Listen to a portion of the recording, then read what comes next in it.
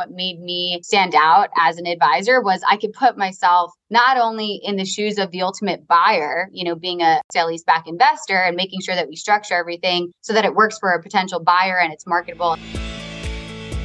Your network is your net worth. Come listen to some of the most successful people I know share invaluable knowledge, stories, and advice in real estate, business, and beyond. This is Weiss Advice. Whether you want to take your business or personal life to the next level, look no further. Welcome back to another episode of Weiss Advice. I am your host, Yona Weiss. Excited to be here today with Chelsea Mandel. Welcome to the show. Thank you. I'm excited to be here too. Well, it's great to have you. I will give a shout out to Aaron Zucker, a mutual friend of ours who actually heard you first on his podcast. I was like, wow, that was such a fun episode. I got to have this girl on my show. And if you guys haven't checked out Aaron Zucker's podcast, we'll put a link to the show notes because that was a fascinating episode where he went into some details that you probably wish you didn't. Yeah. Yep. Led me to you. So anyways. We're not going to go there. Don't worry. But no, I'd love to kind of get to know you and learn how you got started. Currently, just to kind of, before anything else, the background to our listeners, Chelsea's the founder of Ascension Advisory, which is a sale-leaseback advisory firm. We're going to talk about what that is. So if you don't know what sale-leasebacks are, I guarantee you by the end of this episode, you will, because I'm very curious myself. So let's just jump into what your background is, how you got into real estate, and how you scaled to, over $2 billion in closed deals. Yeah, no, absolutely. Thanks for the background there. And yeah, I started, in the real estate investment universe. So I started at Starwood Capital Group. Traditional real estate private equity was buying a lot of underperforming malls and multifamily kind of value add. So it was more, mainstream real estate. I was there for a couple of years, right out of college, learned a ton, had a really strong analyst program and really got my feet wet, in real estate just broadly. Coming from a liberal arts college, we really didn't learn much about, real estate or even just like finance kind of broadly. So it was a really good experience, mostly for, again, that like foundational, learning in real estate. After a couple years there, a private equity firm in New York City was starting a new real estate strategy. So traditional private equity, not a real estate fund. They were launching a sale-leaseback fund to really kind of blend the universe between real estate and credit. They had a portfolio manager who led, a net lease sale-leaseback fund at another firm called Angelo Gordon. And he was to start this new strategy at a private equity firm in New York, again, that I mentioned, New Mountain Capital. And so they were looking to make, the first hire onto that fund to really grow the strategy. And I just thought it would be super exciting to start something new and be, part of kind of the foundation of this new strategy for a pretty established, mature private equity firm. And so I joined that fund. We raised about $500 million in capital for a first-time fund, which was really impressive and super exciting, especially to a pretty young, green person in the industry. But yeah, we did also about, $400 or $500 million in sale-leaseback transactions while I was there. I was really building, the framework of our models, our investment committee memos, our thesis, and helping with fundraising. So it was a lot of, really entrepreneurial, projects that I was really grateful to be involved with. Before we go, I want to just stop short and let's take a break and just understand what sale-leasebacks are. If you could just explain it to me like I'm as green as you were when you started, because, I think a lot of our listeners are familiar with real estate, familiar with real estate investing and in all different ways. But this is a concept that does not really, and I'm sure, as you know, does not really get a lot of attention. Yeah, no, absolutely. And when I joined that fund, I had no idea what a sale-leaseback was. I kind of just thought, I'm going to learn something new and we'll figure it out together.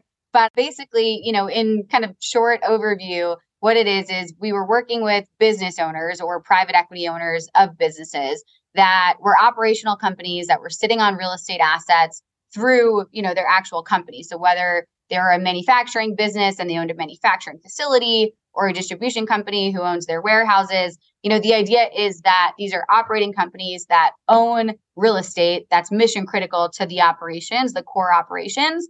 And through a sale-leaseback transaction, they could unlock capital that they have tied up in that real estate that sits on their balance sheet, get all the cash from that transaction, typically at a pretty accretive multiple from a valuation standpoint, and then reinvest those proceeds into some higher and better use, something that has an ROI to it. So whether it's back into the core operations of the business or buying new equipment or paying down debt, typically there's a higher and better use for their capital than sitting on the balance sheet. And so from, the lease standpoint, that's like the sales side of it. The lease side of it, we enter them into a long-term lease so that the business and the operations continues to have that flexibility and that long-term control of the site that, again, is mission critical to what they're doing at the company. Gotcha. So if I were to just explain this like I'm a 10-year-old or whatever, like I own a company, a manufacturing facility sitting on a huge property. I own the real estate.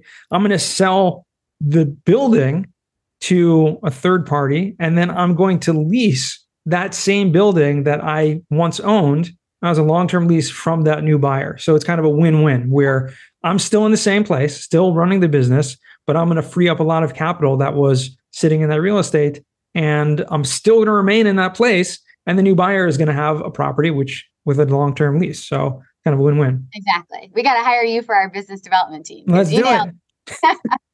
Yeah, no, that's exactly right. Perfect. Awesome. So I understand. Okay. So you were with this firm doing sale-leasebacks with this new fund, new company. Fast forward, what happened there? You raised $500 million and you were a young kid out of college, could be. Yeah. No, I mean, honestly, it was great. It was a really great experience. I learned a ton, and, buying sale-leasebacks was really exciting. I think part of it was just that, I realized I was really good at sourcing opportunities too, which from an investment perspective, a lot of the deals that you're doing come through brokers. So you don't really need to be great at sourcing off market deals. But that's when the light bulb, went off in my head. Like, I'm really good at sourcing deals. Maybe, the upside for me would be greater if I were in an advisory role where, you obviously get compensated to, go out and source deals and close deals. And, it's an uncapped potential, right? Like at an investment fund, Sure. Obviously you get paid a salary and a bonus and everything is, it was great, especially, being so young, it was really great. But I just wanted something where there really wasn't a ceiling. Like the harder you work and the more you hustle, the more money you make. And, for me, brokerage was an interesting way to really see that kind of, incentive model in true form. So I joined a brokerage firm. It was a fun firm out of Chicago. I opened up a New York office for that company. I was there about 3 years, just structuring, again, the same sale-leasebacks, but on the other side through, working on behalf of the seller now as an advisor. And I closed about $1 billion in sale-leasebacks, while there. And, it was just a totally different angle of the same type of transaction, but seeing it from the seller's perspective and really being an advisor to the seller in how to structure the transaction, to marketing the transaction, to executing it. You really see more of the entire A to Z process as an advisor than I could ever see as an investor. And to me, that was really exciting. Well, so you really saw both ends of it, as from the buyer side, the investor side, and also from the broker side, from the seller side. Yeah. And without jumping to the punchline, that led you to? Exactly. No. So that, that really was, I think, what made me stand out as an advisor was I could put myself not only in the shoes of the ultimate buyer, being a sale-leaseback investor and making sure that we structure everything so that it works for a potential buyer and it's marketable, et cetera, but also being in the shoes of a private equity firm, which a lot of my clients are. These are private equity owned businesses, a lot of them, not all of them, but being able to understand it from what does a sponsor care about, things like, assignment language, change of control, what does my exit, flexibility and optionality look like?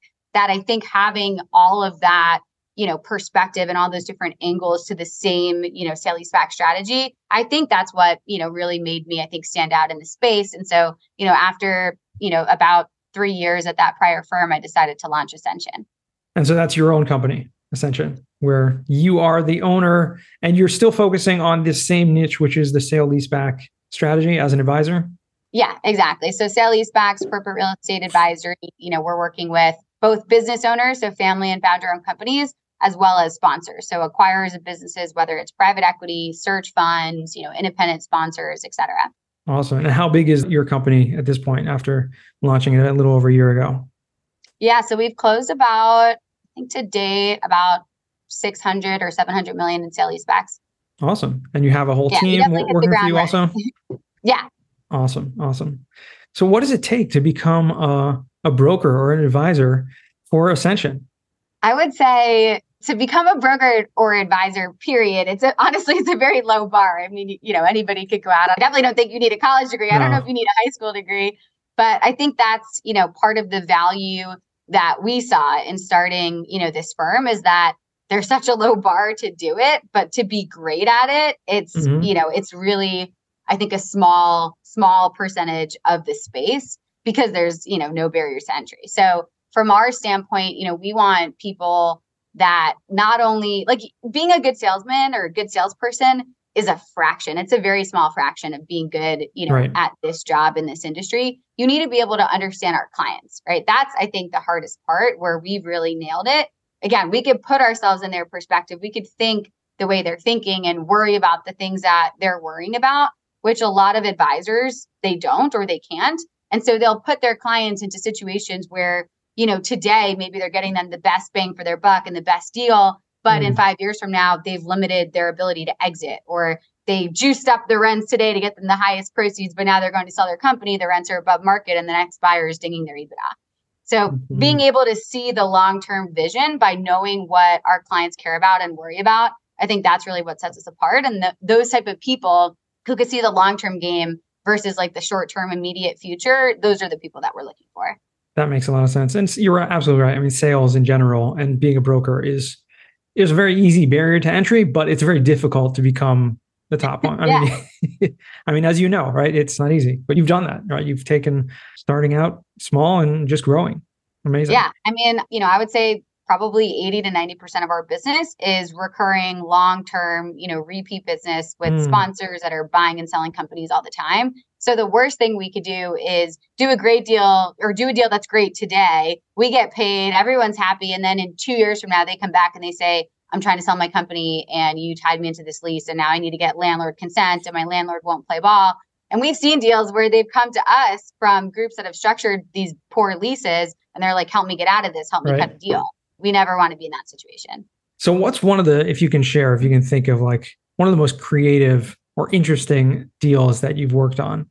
We've done so many interesting deals. I would say, tell me all in terms of, let me give you some buckets, buckets, really exciting deals we've done is I think the first bucket, especially for, your listeners and the sponsor world is really these sale-leasebacks that we do that we call it the sale-leaseback free roll that fund the entirety of these business acquisitions. So basically setting up the sale-leaseback so that there's so much spread in the sale-leaseback that spread is actually used to acquire the company. So the sponsor is putting in no equity. And those, I think, have been like light bulb moments for a lot of the clients that we've worked on with these that they just couldn't understand how that could possibly make sense. And we've done it in the car wash space, in the auto dealership space, the gas station space. We've done it with industrial manufacturing facilities. So it's a very unique set of factors that make it possible. But when they are possible, it's like, it's crazy and the outcomes have been phenomenal. Yeah. And I saw you, talk about this on Twitter recently also, but I'm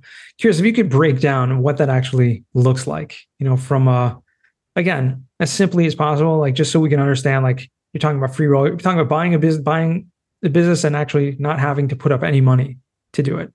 Yeah. So it basically, again, there's a lot of factors that have to make it make sense, but it basically comes down to the fact that the sale-leaseback investor that we're bringing in is putting a much higher value, not just on the real estate, but on the real estate subject to a long-term lease than what the seller in the transaction is valuing their real estate at. And when that spread is so wide between the seller's pricing expectations on their real estate and the sale-leaseback value, that spread can actually cover the entirety of the acquisition of the OpCo transaction, that's when our client, again, doesn't have to put in any equity because the sale-leaseback proceeds can entirely fund the real estate and the OpCo transaction.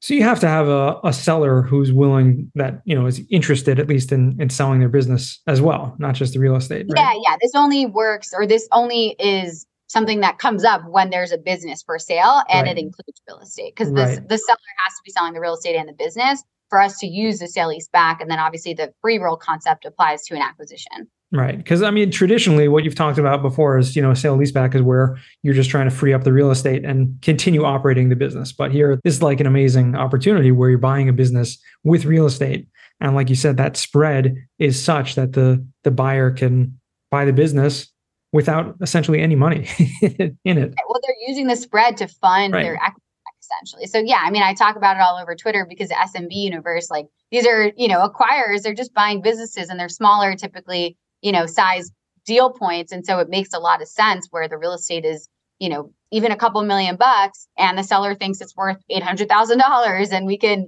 leverage the strategy to really make that make sense. So we've had a lot of success there. And I know that that's something that, at least the SMB universe on Twitter is very excited about.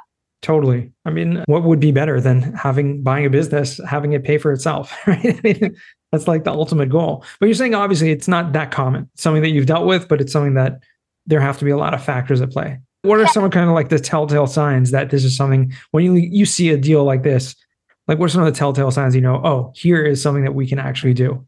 When the underlying seller who's selling the business wants one clean transaction where they want you to take the real estate, the business, and they don't care like how you're financing it. They just want to be, they just want to be done.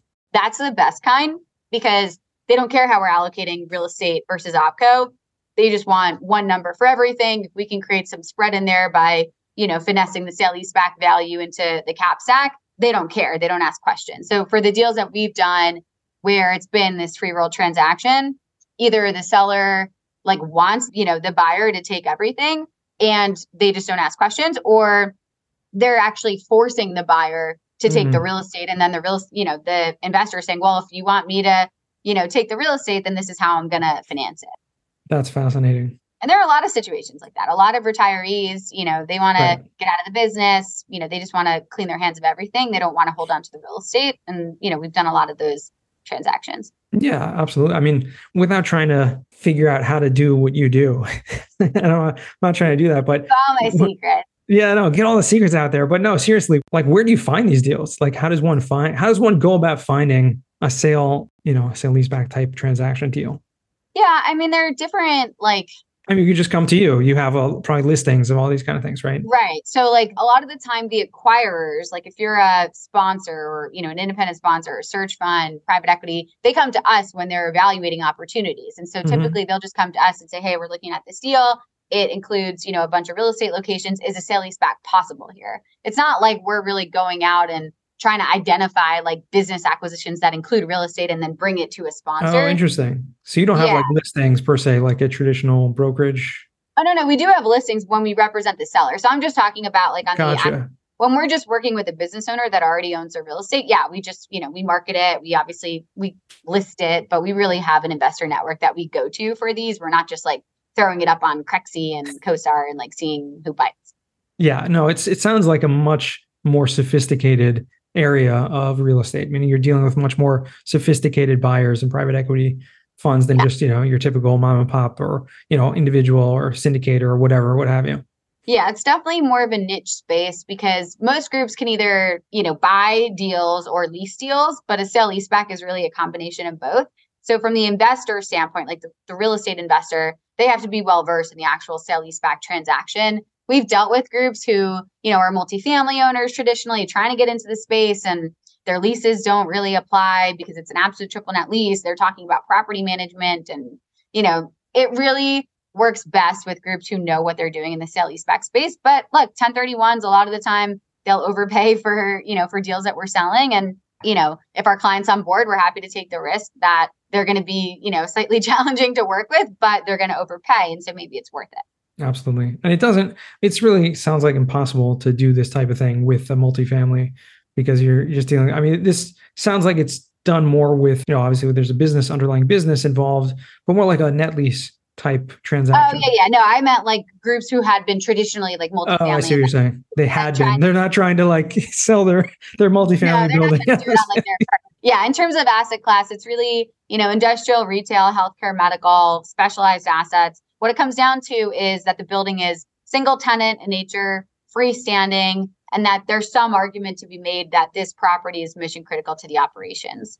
Gotcha. Okay. Makes a lot more sense now. I'm not trying to like sell you my multifamily building and get the tenants to pay for the to pay their individual, like form a joint union of lessees. Yeah, I could see that maybe. No, I don't know. That's pretty cool. And is this focused solely in the United States, or does your team like deal with? Because I mean, this could be done anywhere, right? I mean, there are businesses No, we all over the operate place today.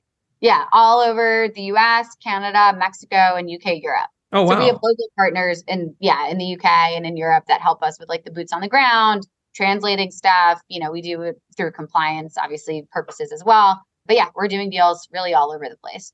That's amazing. Yeah, I mean, if it's in London, you have to translate that for sure. I can't understand half the things people say over there. You get really good at understanding accents because also like Europeans are much more on video. Like they don't dial in. They want to see faces, which I really like because I'm on video all the time. So it really helps because a lot of the accents, I'm from Long Island. I have an accent too. They're probably like, what the heck is she saying? But you get really good at that. So we have a lot of clients from all over the place. It does result in a lot of very early morning phone calls. So I'm typically on call starting at like 7 a.m. But we really enjoy the deals that we're working on in Europe too.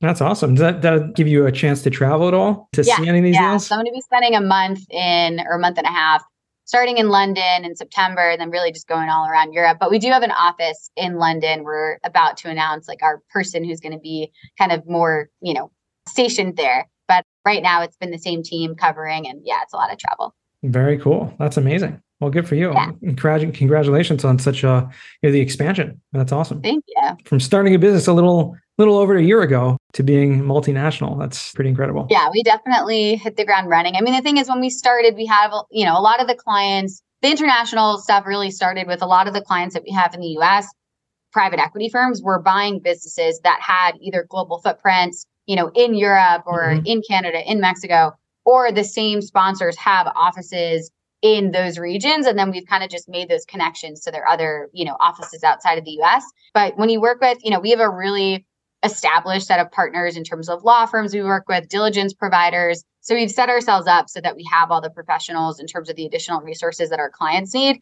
in those regions. And we're, there's some local nuance. There's local jurisdiction with, bankruptcy law and lease agreements that you have to abide by. But we lean on, the legal advisors for anything like that. But we have a general sense of how it works in the countries that we're active in. Very cool. And really my curiosity, begs me, but is it something that you personally have gotten into in terms on the investor side, seeing how so many of your clients have been successful in buying, these sale-leasebacks or properties? And is it something that you've transitioned into as well personally, or is that not in your horizon? Not to say it's not in the horizon. It's not something I've gotten into personally, mostly because, everyone who knows me personally knows this. Like my clients are everything to me. I would never do anything where there's even like a question about conflict or anything like that. Right. So like we wouldn't want to be in a situation where, we can't feel 100% confident that like we only have the client's best interest in mind. So I haven't for that reason. I also like, again, I like the sell side of what I do better than when I was investing in these sale-leaseback deals. So I think if anything, I'd rather invest into like the private equity funds of my clients to benefit from the sale-leasebacks that, the value that we're bringing to them versus being the buyer on the other side. That makes sense. And you can probably see a lot of benefit from investing, kind of more passively in some of these deals. And it gives probably them more confidence in the deal itself if they see you showing interest. Doubling down and I want to invest in your fund, and then we're doing these sale-leasebacks across their fund. That would definitely be something that I would be interested in. Well, there you go. Awesome. Well, wish you luck in that. That sounds like a great idea for expansion. Because that's a great way to build wealth also over time in the equity. Yeah, it's definitely something that we've thought about. I mean, we have a couple initiatives that we're working on, right now in the immediate kind of, I would say like next 12 months. But I think the investment side is something that naturally is just going to be a synergy, at some point that comes around. For sure. Awesome. Well, Chelsea, this has been amazing. I've learned a ton about sale-leasebacks, more than I think I would have had I just listened to a different podcast of you speaking about it, because I'm asking the questions. But I'd love to transition to what we call now the final four. These are 4 questions for you. First question is, what's the worst job that you ever had? I've been really blessed to have really good jobs. I would say the worst job I ever had, I was a bus counselor at a summer camp on Long Island. I actually got fired. So maybe I only call it the worst because I secretly hold a grudge.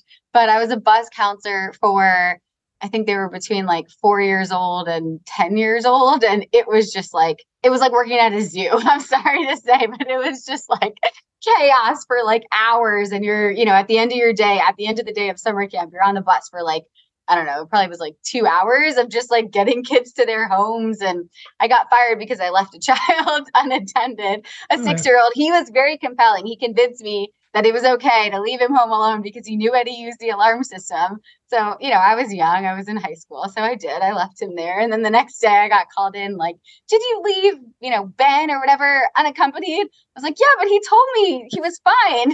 Like he said everything was cool and his parents were cool with it. They were like, you trusted a 6-year-old. So I got fired from that. But that was probably the worst job I've ever had. Yeah. Yeah. Being a camp counselor is extremely challenging. I did that for a couple summers also. Yeah. Probably up there with the list of the worst and the best at the same time. It is rewarding. Fun. Like during the day, the sports, the activities are fun. The bus counselor was a specific designation, like for money, but it was not worth it. No. Definitely. Yeah, I hear that. Second question, what's a book you've read that's given you a paradigm shift? I will say something that people will hate me for, but I am really not a big or at all book reader. I think the last book that I read, like front to back, was Catcher in the Rye in 7th grade. So I would not be the best resource. I'm definitely more of a listener. So like podcasts and television and movies, but I am not a big reader. Don't take my advice on this. Okay.